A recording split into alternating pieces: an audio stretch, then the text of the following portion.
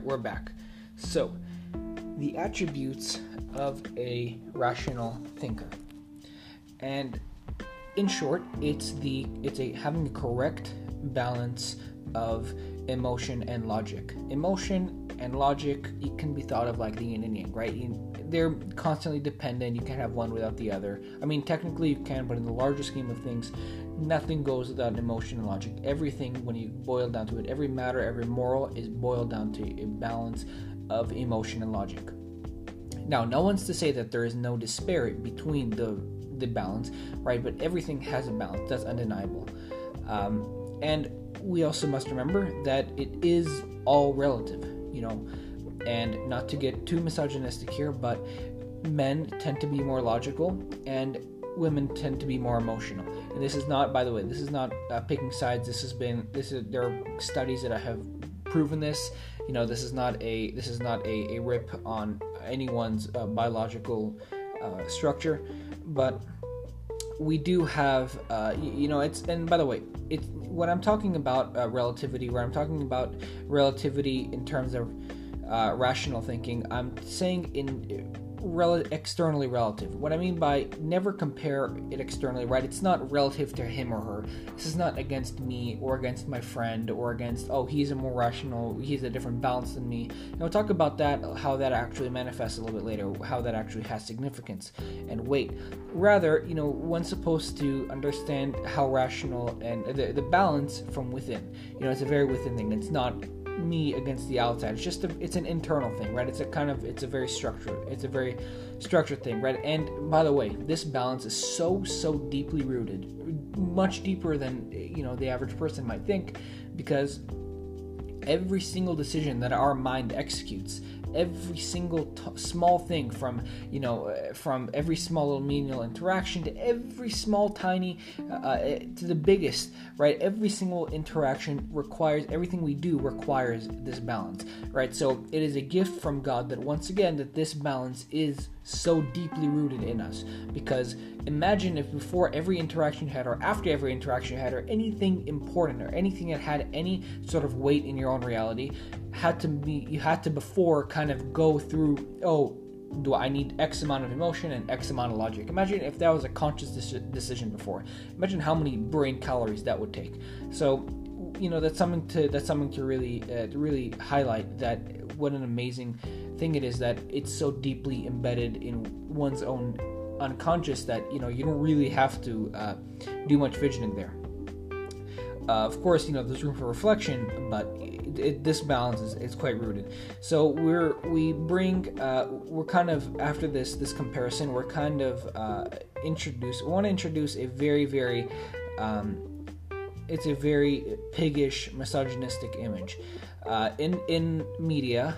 And this is very prominent in media. I'm not pulling this out of my ass. This is very prominent seen in the media, where this is probably actually where it originates. This is not originated from reality. This is a very, very media-like scene, American 50s movie type scene.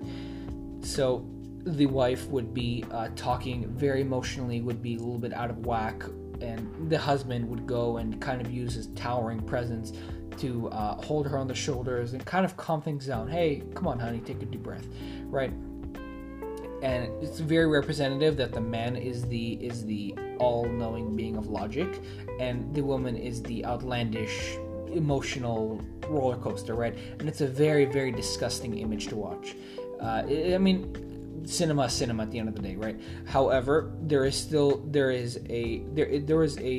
a very simple, innocent truth cheapened and perverted to be, to this very, very, I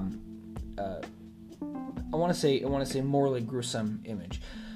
So with that, we actually leave off and thank our sponsors once again.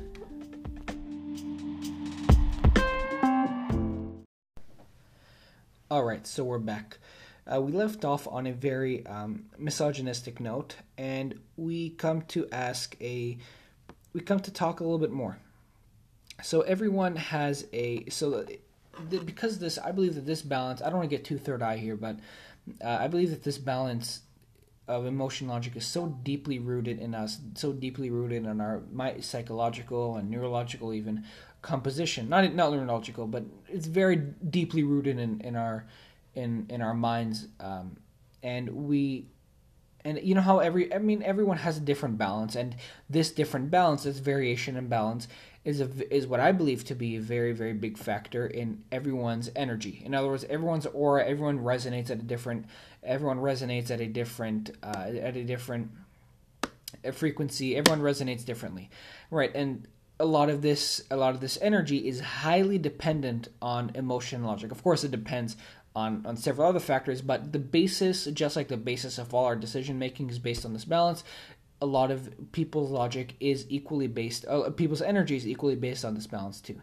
So it brings us to our first theory, that this balance of emotion and logic this change in this balance can alter one's own energy. And we'll talk about that over at a different episode. But the point still remains that I believe the way to change someone's energy in the deeper sense, because everything has the superficial, the way to change the foundational parts of one's own energy is to alter or to manipulate this part of this emotion logic balance. Which brings us over to theory number 2. That, this is a relatively simple idea. This is, again, just a theory. There's absolutely zero evidence that I've searched up. I have not searched it up, but I'm sure there is out there, that I believe that left-brained people typically are into straight, mathematical, logical, down to earth calculations, methodical. It's a very methodical outlook. But right brain people are very abstract, artsy, musical, very imaginative, right? It's kind of this balance, right? Again, just like the yin and yang, just like emotion logic balance. So just like the left brain, what is it? Or the first word that comes to mind, the first attribute of the left brain is logical. And, so I believe that left brain people are logical, and they have this, so their balance is swayed more toward the logical side. I have no conclusive evidence to bring you, but it's just a little bit of a logical inference. So we come to inquire, how do I know my balance? This is something that, most people probably figured it out by now. Anyone who is able to understand a topic like this probably already figured out where they kind of stand. But, I always like doing a reference test. And it's like, a reference test is not, what I define as reference test is, I like using this term a lot.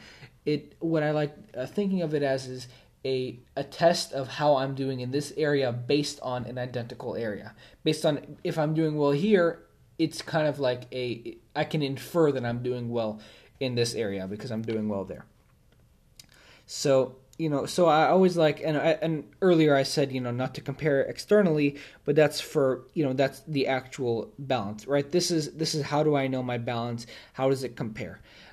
So how do you look at it?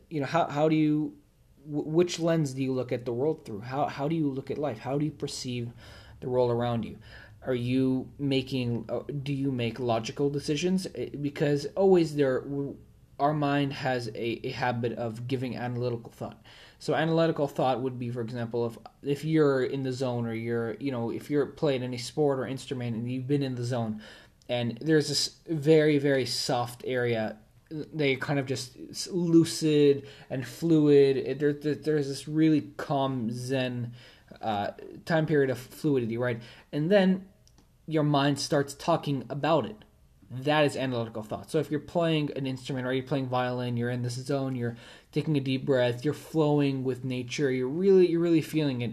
Then your mind, you're really feeling it and you're experiencing it. But then your mind all of a sudden would say something like, "Oh wow, this is really amazing," right? And so the recognition of the feeling thereof will screw up the feeling in and of itself, right? So it's the analytical thought, just like analytical thought, that gives its feedback and screws things up. So analytical thought, right? So what is the dialogue, right? What is your analytical thought about? what are your thoughts? In other words, what is the outlook you have toward life? And I'm not talking about morally. I'm talking about study your self-talk. Is your self-talk primarily, oh my god, he's gross, or that's disgusting, or the floor is gross, or I hate this, right? Very straight, logical statements like, wow, this building is very tall, I wonder, very calculated comments? Or is it like, oh god, man, this thing is crazy, I don't like this? Or is it, in other words, is it very outlandish type comments, right? Is it very big? Is it very what type is it? Are they emotional or are they logical? That's essentially what things boil down to. And another reference test is how does my own lens scale up against society, right? So is this, you must ask, right? You cite an emotional event. Say God forbid it's a loss of a friend, and you don't react to. Of course, this is a Jurassic example. This is a argumentative exaggeration. So relative against society. So let's say, God forbid, your friend died. Your friend passed away, and you don't really react normally, right? So according to society, this is an inherently. I mean, I'm saying that lightly because moral relativism, whatever.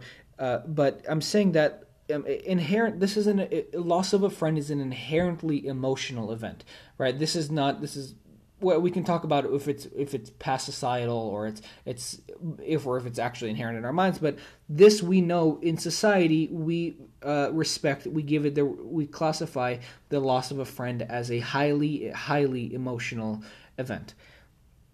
And that would be the society's lens. Now, our lens, let's say your lens, is super, super logical. You feel very little emotion, right? And you kind of, I mean, yeah, he was a great friend, but, how am I going to get my taxes done? Because he already did that. You think of the logical side, and you kind of shrugged yourself and said, right? So, I'm pretty logical would be an appropriate response. So, we come to see how, had it not been for society and your comparison to it thereof, you would not be able to come to such a conclusive conclusion, really. So, a second test would be to compare one's own self to the society around him. Now, here's where we dive into really interesting topics. But before we dive into this, a little bit of an etymological breakdown of the term rational, what it brings about, and how it ties into the attributes of a rational thinker. I want to give another brief thanks to our sponsor. All right, so we're back. So I want to dive into the word rational, how it kind of works in the English language, and kind of see how it ties into the attributes of a rational thinker. So when someone says rational in conversational terms, it brings about normal and logical thoughts, right? So when someone says, if I say, oh, I hate him so much, he's so annoying, and someone says, hey, let's be rational about this, they mean, hey, get your emotions in check, let's be logical. So automatically we make the connection that rational somewhat equals being logical and normal. So after all, I mean, logic is the common language. As we're going to explore, logic is the common language, just like a language of just like love or sign language or emotions. Logic is a language too. And unfortunately, common logic is not a language we all speak. So, often we have really, a lot of times, many people have a difficulty seeing past a language that's not English, right? Language is so deeply rooted in us as the writing and reading and normal English, like that we're not able to communicate. We can't tie the term communication and what it means to something that's not a language like English, for example, like logic, right? So a lot of us have a difficulty seeing past something that's not English, but this is a very, very literal thing. Rationality is a literal language. Rationality is a means of communication. It is an actual way to communicate. And one of our five senses, of course, is our mouth, right? Speech, or is it? Speech is a very, very an important sense, and because of speech is such an important sense, we often associate only things that can come out of our mouth as speech, right? But speech is but communication is the bigger umbrella here, and we come to from broadening the term of communication to rationality, we understand that we're going to introduce the fact that the world is built on logic. Mentally, right? The planets, if you kind of look at the planets' mental composition, right? And that takes a lot of anthropomorphizing, right? Making dull or non-living objects, relatively non-conscious objects into human form, right? Like, how the river flows. It reminds me of doing karate, right? That's in a brief example of anthropomorphizing nature. So not to get into too deep into that, right? But the mental composition of the planet and the physical aspect of the planet is all built on logic. It's all built on logic.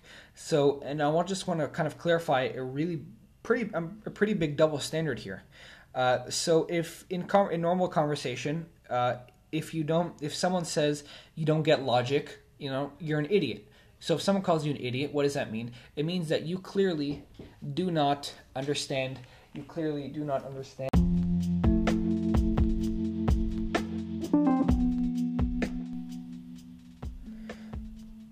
Right, so you don't get logic, you're an idiot. If you're called an idiot, you are incapable of understanding logic. That is the underlying meaning behind being called an idiot. However, if the statement is made toward you that you don't get emotions, right, you don't understand emotions, the normal and rational response, pretty ironic, would mean, well, everyone's different.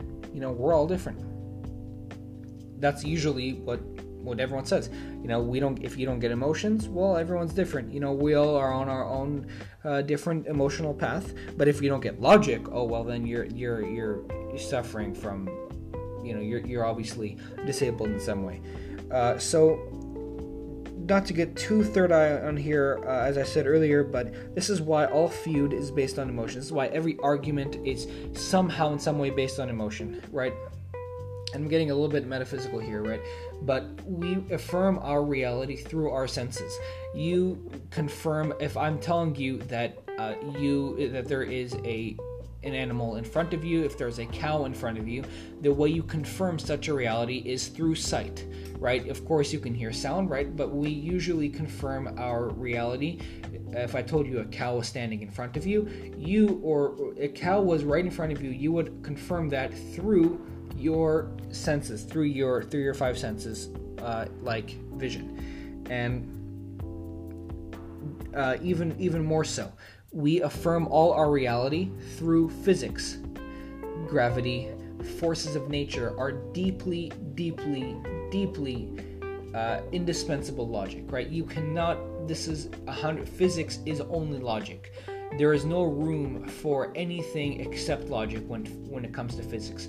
This comes to show that the world, the actual planet, is built on sheer logic. There is logic embedded in every small force in reality. Is all logic. I see A, for example, it kind of ties into the way we're conditioned. The mind sees A, it expects B. I drop this pen, I expect the pen to fall.